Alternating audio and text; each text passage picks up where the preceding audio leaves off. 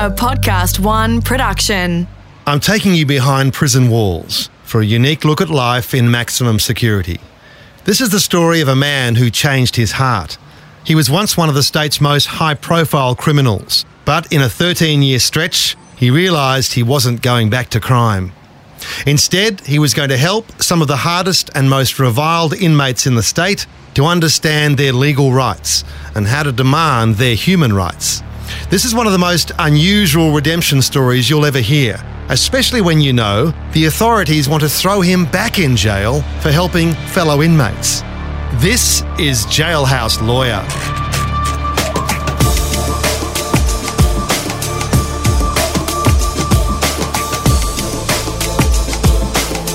Welcome to Adam Shand at Large. Let's go back to 2012. A man I regarded as a very senior member of the underworld sent a message from jail to me through a third party. He wanted to be a source for me for a few reasons, but especially because he was a self-taught lawyer. This conversation over 7 years would lead me into dozens of gangland stories and right inside the workings of Victoria's toughest prison. A bloke named Kelvin Muir called me asking for a meeting out of the blue. I was working at the Australian newspaper in Melbourne. His friend had sensitive information to give me, but discretion was critical. Any inkling that he was talking to a journalist could have resulted in a trip to the slot, solitary confinement. I assumed that Kel was from the underworld. Good people, squareheads, don't usually run errands for inmates. Kel was stocky, bald, a man of few words. But he was in fact a working man from Sunbury, north of Melbourne, and he had a job to do. Just why he was there, I'll go into later.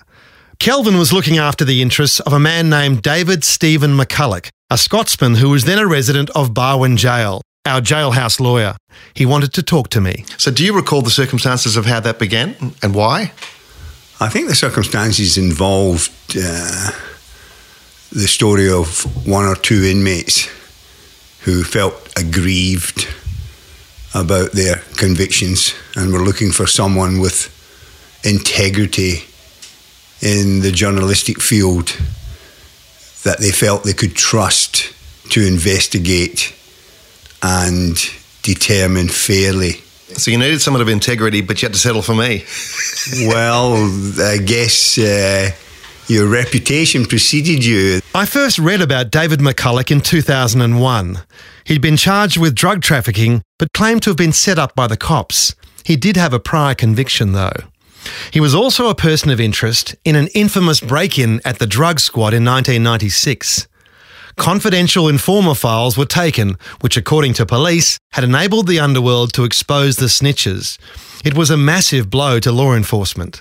A very senior drug squad officer, Wayne Strawn, was hot on his trail, and Strawn would occupy his thoughts until today.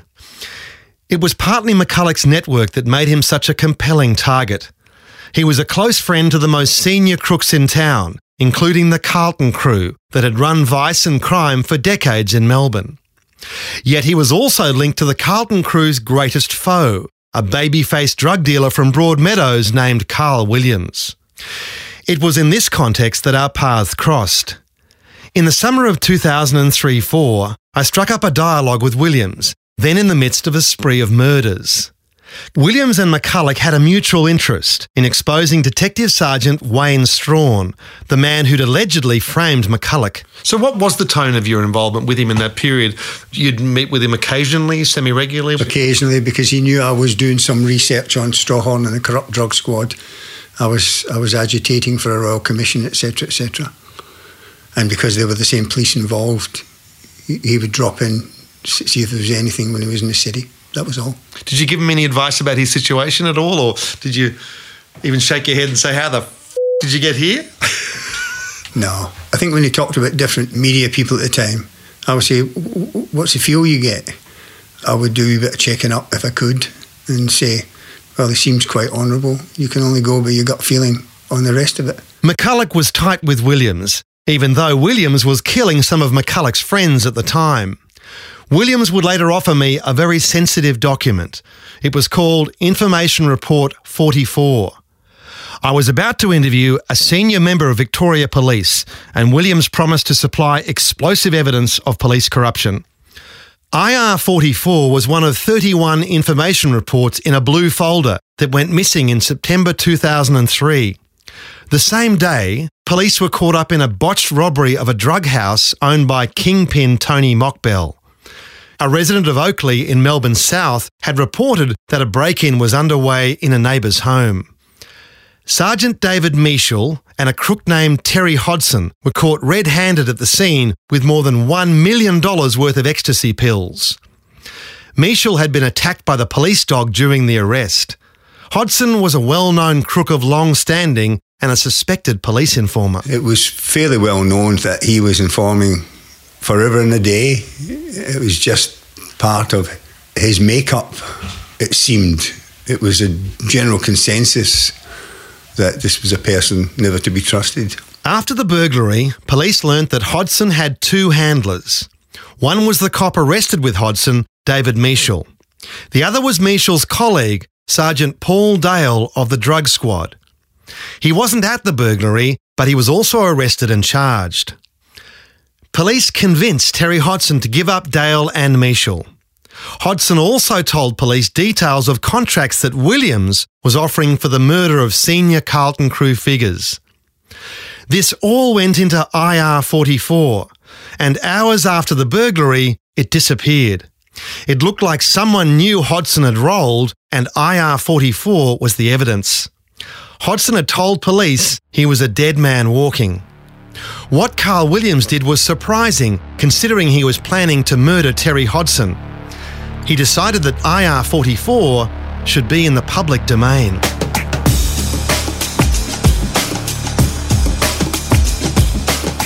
I'm able to piece together the chain of events from transcripts of bugged telephone calls between Carl Williams and myself.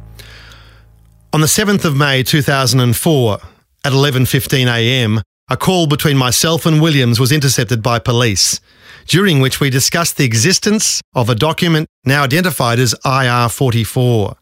During that call, I requested access to that document talked about in an earlier conversation. The document showed informants discussing murder contracts, and Williams told me that he would telephone someone and have a document faxed to me. At 11:18am, Williams telephoned his wife Roberta and told her that he'd spoken to me, that he wanted a copy of the document and that he was going to ring now and get it done. The next call was to David McCulloch. At 11:22am, Williams telephoned McCulloch and told him that he wanted a copy of the IR44 document provided to me. McCulloch said that he was unable because of the source. I could see it and take notes, only on the proviso that I didn't divulge exactly what it was. As they talked about it more, they went cold on the idea. They decided against showing me. I never did get to see IR44, nor did I meet or speak with David McCulloch at that time. On the 16th of May 2004, 9 days after my calls with Carl Williams, the bodies of Terry Hodson and his wife Christine were discovered in their Kew home. They'd both sustained a single gunshot wound to the back of the head. When I heard of this cold-blooded execution, just 400 metres from a police station, I thought back to IR44 and the conversation I'd had with Williams about Terry Hodson. Williams had got his name wrong. He'd called him Hodgkins. He later confessed that he'd organised the killing of a man whose name he couldn't quite remember a week before. Such were the times. Something wasn't right for that to happen. Murder shouldn't happen under any circumstances, of course, but it seemed that no one had any concern. Yeah, there was a degree of sadness and disgust. Fear? I think you learn to live with that fear because partly you're delusional. You believe that I got on well with everyone. Well, that was never a guarantee. There was a lot of good, decent people were lost in that period of time. And that line that I first heard in the bikies I think is particularly appropriate, where there's any doubt, there's no doubt. And that seemed to drive people's reactions to things. Where there was a doubt about someone's loyalty, it was an expedient thing to pay someone to kill them. and then to put any doubt to rest. That's precisely how I would have assessed that period. And so was there always a potential for harm to myself? In hindsight, absolutely. Did you take precautions? I took what necessary precautions at the time I felt appropriate. I ensured that I arrived at my office in company and left my office in company. There was a degree of trepidation. It was a time of shifting alliances, double crosses and ambushes. Carl Williams had fallen foul of Carlton crew members, including the brothers Jason and Mark Moran, over drug deals gone wrong in 1999. Jason Moran had shot Williams in the stomach as a lesson, and Williams had launched a vendetta against the entire Moran family and anyone close to them who put their heads up. Flush with money, Williams had killers lining up to work for him at $150,000 a pop. My first recollection of Carl is when I was at the Melbourne Assessment Prison, which became the Melbourne Remand Centre, and I had been arrested on the charge where I served 13 plus years, and I was working in reception downstairs, and there's a chappie staring at me, and along the lines of, "Do I know you?" And he said, "I'm Carl Williams. I know you're a friend of Graham Kinniburgh and Lewis Moran, and I've been accused of the murder." I can't remember of which one at the time. Mark Moran was shot and killed outside his home in 2000. Yeah, and he said to me, "I don't want any trouble. I've just got a new baby, Dakota." And I responded with, "Have you done anything wrong to me?" He said, "No." I said, "Well, we're both in jail, and jail rules are that we just do our time. So you've got no concerns from me."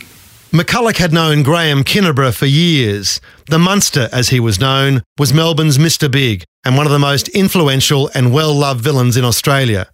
He'd been a renowned safecracker, the boss of the magnetic drill gang that took on bank vaults, and then made a fortune from importing hashish, and he'd hardly done a day's jail in his life. The Munster was powerful but just, because he knew violence and mayhem were bad for business. I knew Graham from my perspective. I obviously knew his background, but my dealings were on a legitimate professional level with him and a social level, because we got on well, and I was invited to his table at the Flower Drum. The Chinese restaurant? On 2 or 3 occasions a year. I'll never forget, one of his very close associates asked him one day, "Graham, you've made millions over the years. Where's it all gone?" And he said, "Mate, I reckon I've eaten about $5 million worth of fried rice," you know? And I think a lot of that was in the Flower Drum, that restaurant, iconic restaurant in the middle of Melbourne. He was always very gracious, and there was always guests from interstate. I guess some with nefarious backgrounds, but always just on a social level. And they felt comfortable in my presence because I was Graham's guest, and he was just well liked. He was well liked. There was Melbourne's elite lawyers and judges ate there, and there was always warm dialogue and terms of endearment. Lewis Moran was also a regular at the Munster's table at the very time Carl Williams was gunning for his family. Moran was planning to avenge the murder of his son Mark. He wanted help, but Kinniburgh, like McCulloch, was for peace. A peacemaker for years, decades, highly respected, highly regarded, would rather negotiate, would rather use dialogue, had the wherewithal to tread down other paths, but didn't do so. Would rather just, let's solve this like men. Let's solve this like grown-ups. That was always his mantra. But Carl Williams was not interested in peace. But in that period, he was committed to his course of action, which was to wipe out the entire Moran faction. And I think you, at various times, had gone to the Morans to say, "Pull up here, this guy's serious." It's not. That sounds a bit dramatic. Allow me some dramatic license. Yeah, you've taken a bit of dramatic license there, I think. It was just a situation. I was friends with the so-called factions in dispute because I had no criminal involvement with any of them. If there was an opportunity for mild discussion, it would be along the lines of, why don't you guys put the past behind and just get on with life? So trying to broker a truce? I guess that's probably a more sophisticated way of putting it. It was just a case of I knew those people and had no sides to pick. I was always a neutral person during that period. That was just the way it was. There was other people who endeavoured to broker a peace amongst different factions throughout the history of that period, and sadly none of it seemed to work. Quite a few of those people ended up dead. That's the story of that period, yes. On December 10, 2003, the unthinkable happened. Graham Kinniburgh was ambushed outside his house in Leafy Kew and murdered. The media nominated Carl Williams as the culprit. The story was that he'd paid to have Kinniburgh killed, just in case he posed a threat. Yet McCulloch continued to associate with the Williams clan, including with Carl's father, George. In the end, as we know, George's son Carl was responsible for Graham Kinniburgh's murder, at least the ordering of it. How on earth, in that topsy-turvy world, can you be mates with everyone? It's very difficult. It's a thing which an average intelligent person would question whether there's a degree of hypocrisy involved. And I believe you only can until you're actually told that someone was responsible for someone who you knew's death. The murder of the police informer Terry Hodson and his wife Christine came 6 months after the Munsters' demise. By this time, Carl Williams and McCulloch were working on getting a royal commission into corrupt police. Their cause was boosted in March 2003 when McCulloch's nemesis, Detective Sergeant Wayne Strawn of the Drug Squad, had a spectacular fall from grace. He was charged with dealing precursor chemicals to the Moran faction. Williams also had a beef with Strawn. He was involved with Wayne Strawhorn in the Drug Squad too, and claimed he'd been set up. And I was on that pathway. I think my pathway was a bit more legitimate than his pathway at the time. And so just got to know him, and then obviously having known his father, and he was in when I was out released on bail, and George would come and see me and ask me some questions about what he could do here and what he could do there, and Roberta would come with him, and Dakota would come, and Bree, Roberta's kids, and they were all young at the time, and they come into the office, and so yeah, I just was as I always was. If they did nothing wrong and hadn't admitted to me anything against anyone close to me, well, I took people on face value. I've always done that. I do that to this day. Is it always a good thing? Not really, I don't think. But will it change at this late age? I don't think so. After the murder of the Hodsons, the charges against Paul Dale from the Oakley burglary were withdrawn. But now he was under suspicion for killing Terry Hodson and his wife. Police believe that Dale had stolen IR-44 and was disseminating its contents to the underworld through David McCulloch and Carl Williams. But the investigation stalled when they couldn't link Dale to the crime scene or the assassin rumoured to have done the hit. Carl Williams held the key to solving the Hodson murders, but he was staying staunch, at least for the time being. McCulloch thought he could trust Williams, but circumstances change matters like these, and in June, Williams changed dramatically. He was arrested over the attempted murder of another rival and was remanded to Barwon Prison, which became his final address. A year later, in May 2005, David McCulloch followed him in when he exhausted all avenues of appeal and resigned himself to a second stint in jail, 13 years this time. My thought process had to be, you've a long time to do now. How do you do it? Keep yourself sane, keep yourself feeling worthy, and be able to assist your family in a positive manner when you're talking to them. That was the prime consideration. To do that, I had to work within the system to help the guys around me that I knew I could help, because in a lot of instances I was a little bit better educated than a fair percentage of them. Some were better educated than me, of course. And I decided that's what I would do. I would just forget I'm doing time, and this is where I work. This is my life just now. That was how I did it, and I just focused on that. This is what I have to do for me. It was helping other people, of course, but this was for me. This was to keep me sane. This was to get me to get me through, to get rid of all this, the anger, the frustration, all of that.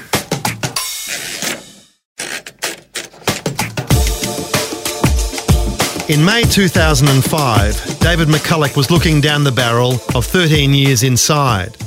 As he contemplated how he'd get through it, he reflected on how things had come to this. He was one of the highest profile crooks in the state and one of the best connected. But he'd only turned to crime at the age of 36. His ambition growing up near Glasgow in Scotland had been quite different. What was your ambition back in the day? Because you had a bright start. Yeah, sure. I was working in a bank. I had what was considered a reasonable wage at the time. My ambition was to play soccer at the highest level, but my abilities were enough at that time to be able to command a wage in Australian soccer.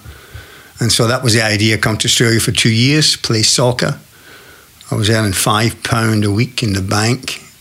So I thought I was a superstar, but of course I wasn't. But yeah, I played for a team called Altona City back in those days, and then Waverley City. You're in Australia, 1972, playing soccer. You had work as well? Yep. What were you doing? In those days, I was working at a local factory in Sunbury. I was earning my money from soccer, and I was earning $62 a week from the factory.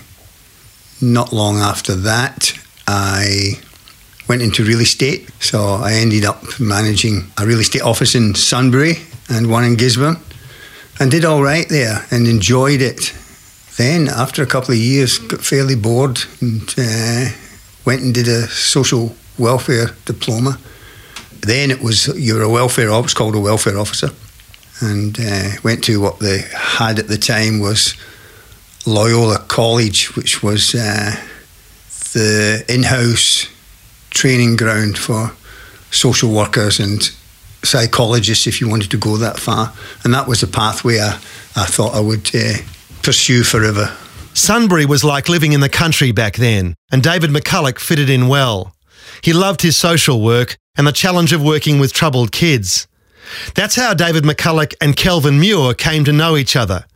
Kelvin's father had been a welfare officer and worked with David McCulloch at Tirana Boys Home. Well, David and Dad worked together years and years ago in the welfare system, with dealing with wayward kids.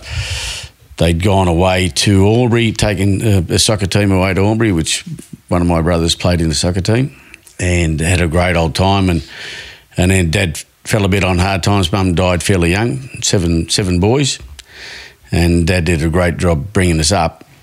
And Dad had fallen on hard times. We were in a rental house in Sunbury and needed somewhere to live in hell of a hurry. So I remember that Dave was building a house in Gisborne and put us up there for a period of time, and he also arranged for Dad to buy a house in Gap Road here in Sunbury. So I never ever forgot that. That got me thinking, why would David McCulloch end up in the criminal underworld?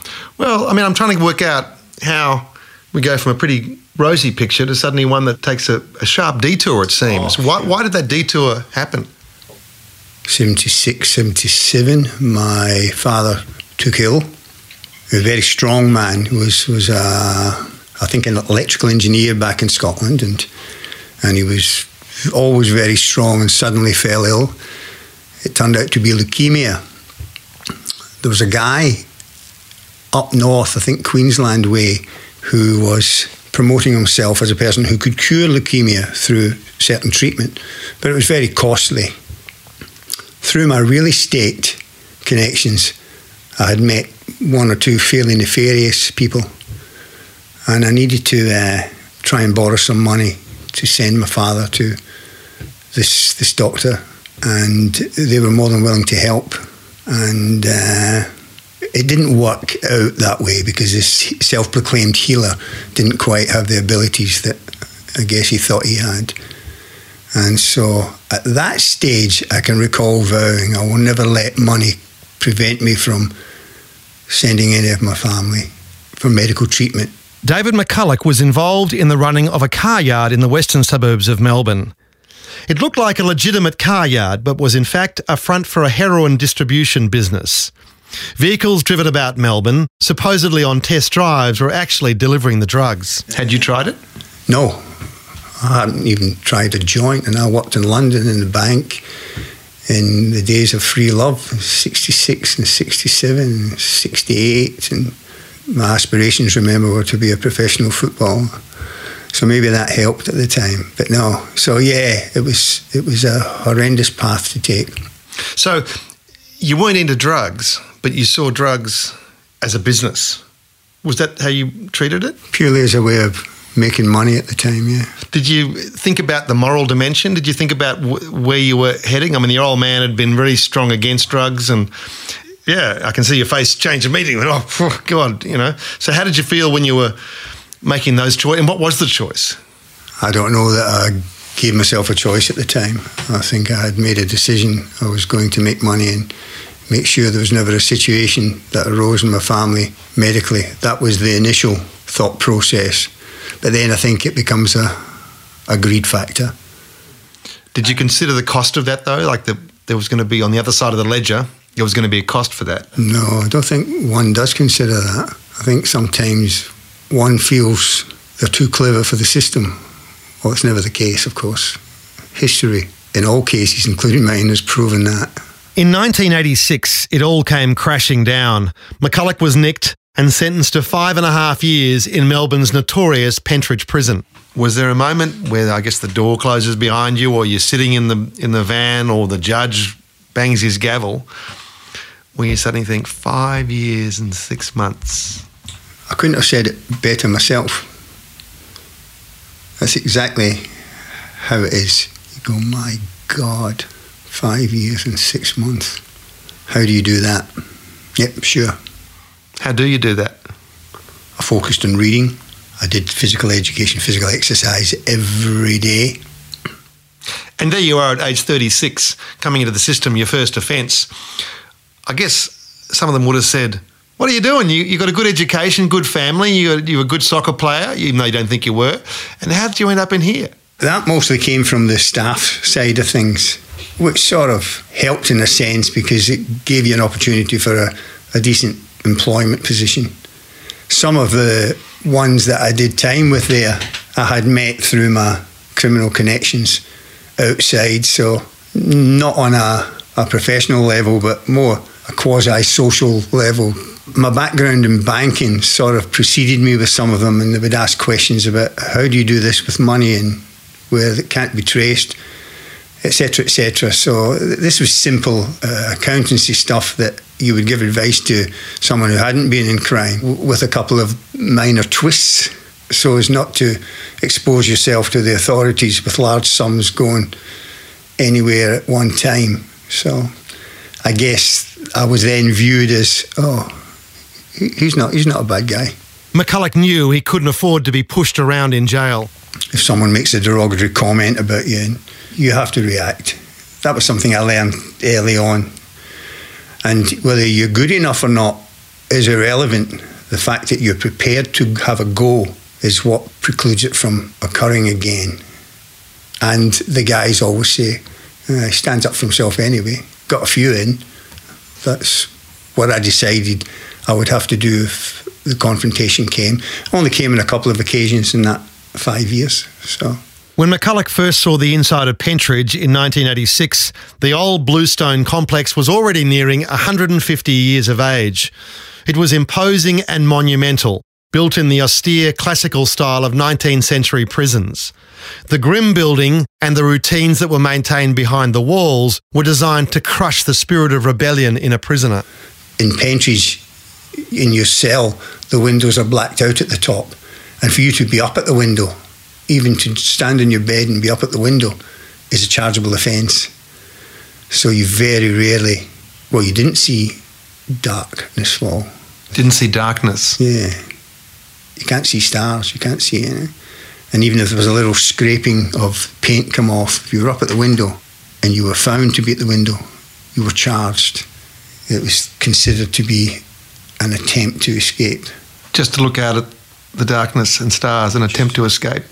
Yeah. You can really see how the experience was not just to incarcerate the body, but to incarcerate the mind and to, in a sense, break the mindset. I think that's how it was determined. After 4 years in Pentridge, McCulloch was moved to the newly built Melbourne Assessment Prison, which is in the CBD. After all that time of constant daylight, it was like surfacing from the depths in a submarine. So there you are on the top floor of the Melbourne Assessment Prison, looking out on the city you haven't seen in 4 years. What were your impressions back then? I'd imagine there'd be a certain amount of fear about this time you've lost and what's happened and your place within it. I think, just a little bit of trepidation, I suppose. And then also mixed with that was, well, won't be long before I'm out there again. Start again, work hard and put it all behind me. And that was the thought process I had. What were your plans?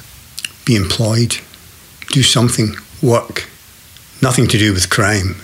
It's like today, through my assistance to some fairly high-profile international criminals, in my sentence of recent times, they wanted to assist me to get back on my feet very quickly, and they had the wherewithal to do so because of their positions in fields of power in different countries. Didn't even interest me. Just glad it was all over. I had no intentions of going back to crime whatsoever. It was a time that I was pleased to have got through and felt quite sane. But starting afresh wasn't going to be easy.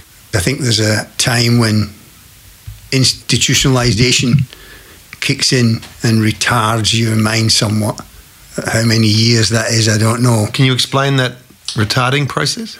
I think the lack of normal social interaction combined with the lack of aspirations, which have to be subdued by virtue of the fact that beginning a sentence and going through the years, it's hard to aspire to something.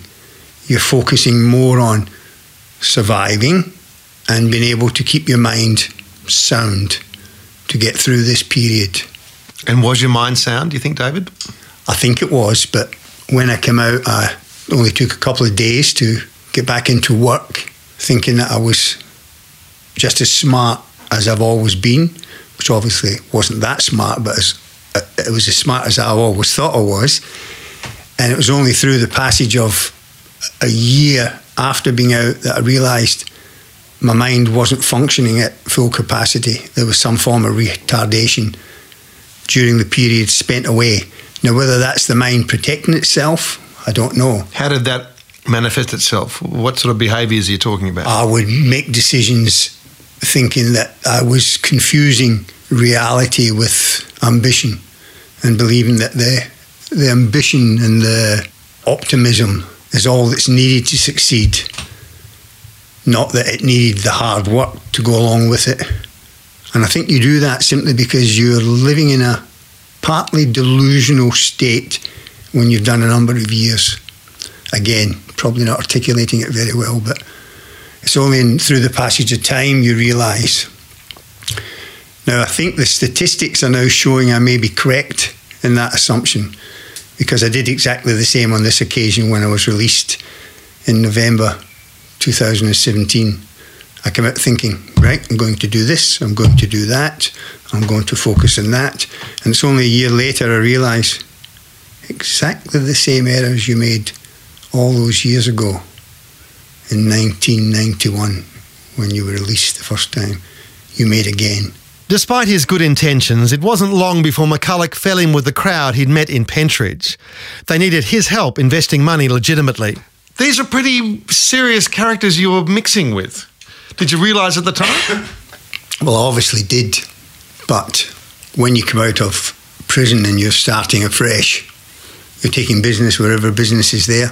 You're not always going to get a lot of normal people prepared to give an ex-inmate the opportunity to conduct business on their behalf.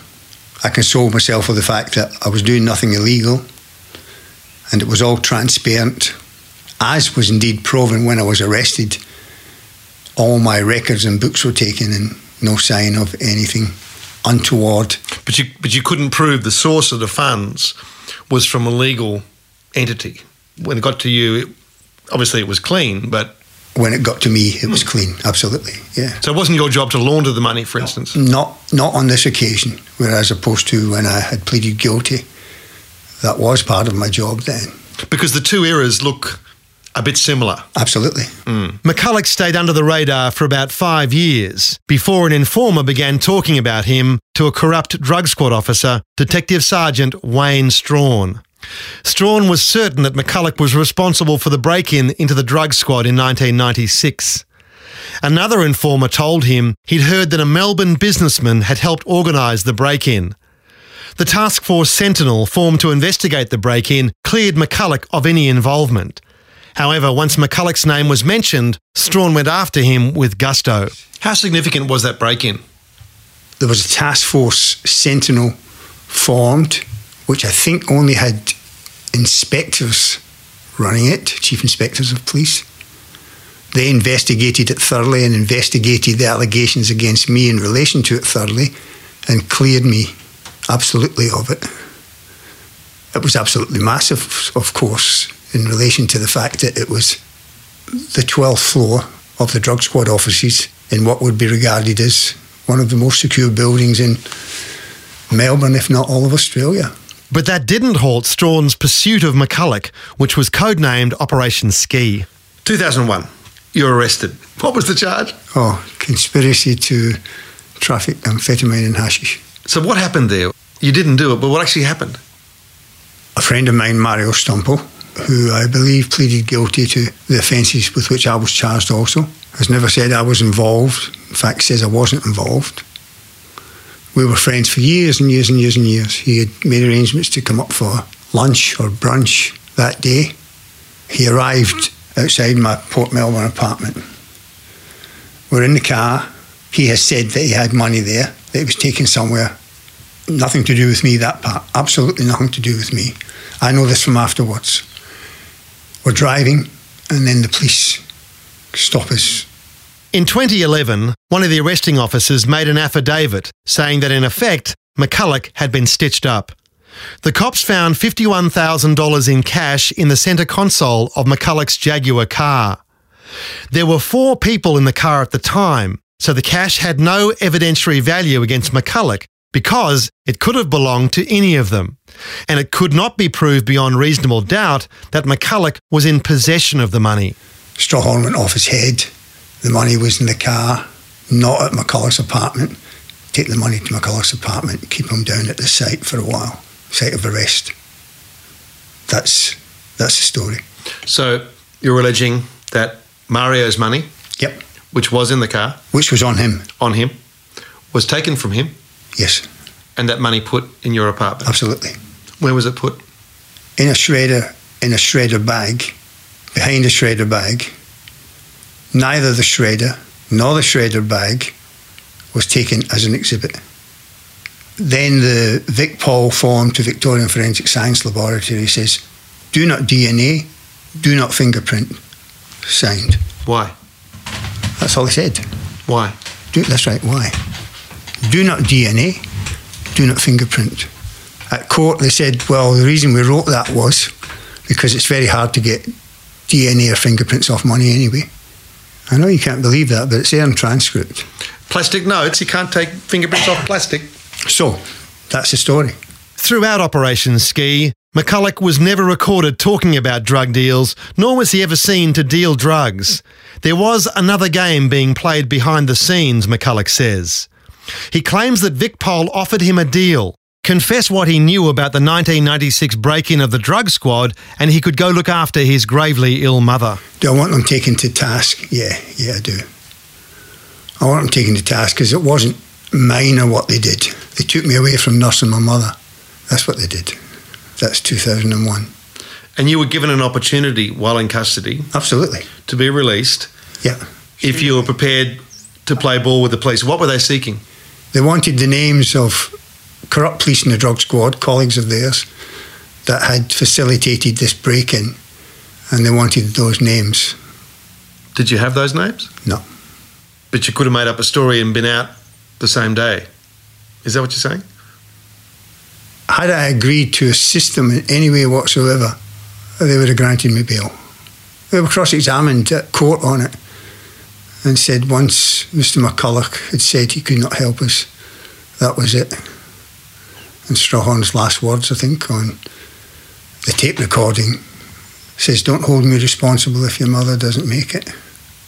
And they were desperate. They believed I truly could solve this for them, because they came on the 27th of April, Friday. My mother had been rushed from home to hospital on the Sunday, and they were back on the Monday to ask me to reconsider my values. And my answer was, as the tape will attest to, for me to reconsider my values, if I had known anything, would not give my mother the son she knows she has. She could have lived, yeah.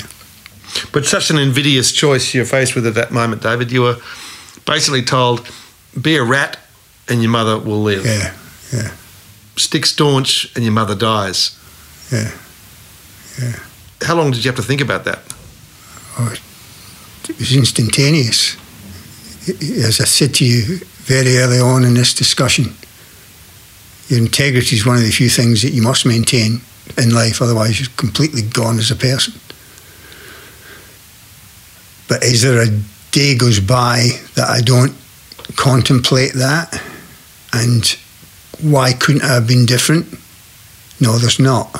Every day it creeps in some part of that day, whether it's late at night or looking at old photographs.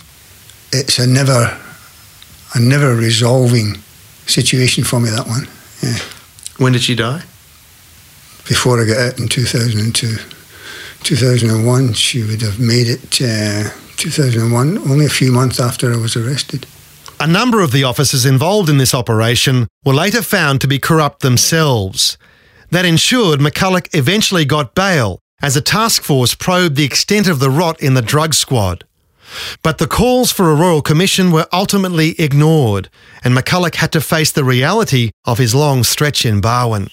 You went into Barwon for this very long stretch, full of resentment, bitterness, anger, I'd imagine. Pretty much. Looking in at yourself, and I think you'd be quite entitled to say, woe is me, the world owes me a living, aren't the human race a bunch of dogs? But something happened in there to you on this stint. Are you able to kind of put your finger on it? It was an attitude change, an outlook change. What was it? I think the outlook change was getting back to just, I wasn't in prison. When I sleep at night, I'm not in prison. When I wake up in the morning, I go for a run on the track, I'm not in prison. I come from the track into the gym for an hour and a bit. I eat, I'm not in prison. I shower and change and go to my desk, I'm not in prison. In part 2 of Jailhouse Lawyer, McCulloch will need all his discipline to get through the challenge ahead, and his troubles from his earlier life with Carl Williams will resurface. He faces the real prospect of never emerging from prison ever again. The producer was Sarah Grinberg, mixing, editing and theme music by Matt Nikolic, executive producer Grant Tottill. Adam Shand at Large is a Podcast One Australia production.